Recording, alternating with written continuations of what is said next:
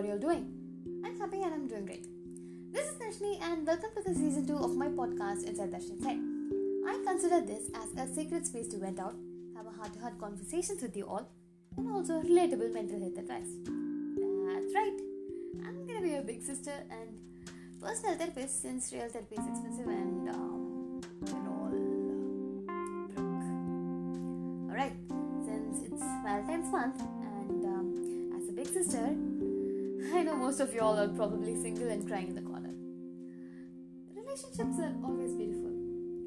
As my mom says, it feels like a rainbow. But rainbows only last for a while, right? How are you gonna cope up when the rainbow fades away? How are you gonna survive a breakup? Breakups don't always have to be about romantic relationships. They can be platonic, like friendship or sudden separation from your family. A human can withstand any amount of physical pain, but dealing with emotional pain is the most horrible thing ever. But you know what? Your big sis is here.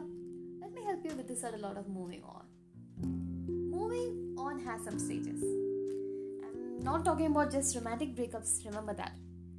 This applies to everyone, even if you lost someone close to you who can never return, if you know what I mean. The first thought that comes to someone when something unthinkable happens is, why me? There are 7 billion people in the world, but why me? Yes, questioning is the first stage. At this stage, closure might help you ease the process, but sometimes it just feels not enough. When you're faced with something that you dreaded happens, you just lose your mind and everything feels so unreal. In order to sort this out, stop begging for closure and try to find the root cause of why it happened and come back to reality.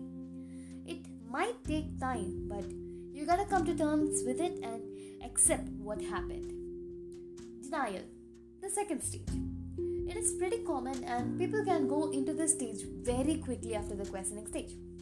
In fact, denial might drive people nuts and create many Joe Goldbergs out there. Try to talk about this to someone, as this stage might give some people impulsive thoughts. Getting under the denial stage will make your moving on process complete by 75%. The third stage is bargaining. This stage is incredibly tempting, especially if the breakup was a shock to you and you still have a strong feelings for this person. If you can avoid this stage, you are less likely to go back with that person and you are more likely to move on. Okay. The real danger of this stage, that in your desperation to rekindle this relationship or friendship, you may be willing to do whatever or offer compromises that you're not really comfortable with, or things that are not actually healthy for you. In the early stages of the breakup process, people generally don't think logically. So it's better that you stay away from this person for a while until you clear your head. Relapse is the next stage. At this point, you might have this strong urge to rush things and tell that person how things could have gone if you had done things differently. And you might want to get back. I'm not saying this is wrong, but this is where you rush things. Just like you, they need some time to process and reflect on what exactly happened. So if you have such thoughts, better write it down or talk to a trusted person regarding this and go have a conversation with that conversation with that person only when they are ready. Reaching the point of acceptance is a true milestone in the breakup process. Understanding that the relationship is indeed over may lead to more positive feelings, including coming to realize that the relationship or friendship wasn't the right one for you.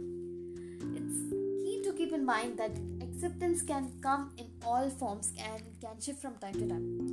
One day you may feel empowered and positive about what happened and feel momentum towards moving on. And then later on you may feel a more passive, resigned sense that things are truly over. Whatever it is, moving on needs a lot of time and effort. I know it is really hard, and please stop googling on how to move on. Just like falling in love, moving on is also a beautiful process where you reflect on yourself and make changes so that you don't continue making the same mistakes. It can take time, varying from person to person, and might take days, months, or even years. But don't start hating others because you're not anymore in their life. To forgive and forget, to let and let live. Emotion is a beautiful thing and it is never complicated. Allow yourself to feel everything. Holding back will trouble you a lot. And remember this, I tell this to everyone. Something better always awaits you in the future. Good things will chase you and you don't have to chase anything. Love yourself in the meanwhile. There's no better partner than yourself. But please don't take this self-love to toxic level. We'll talk about that another day. For now, happy Valentine's month and happy moving on. Adios amigos.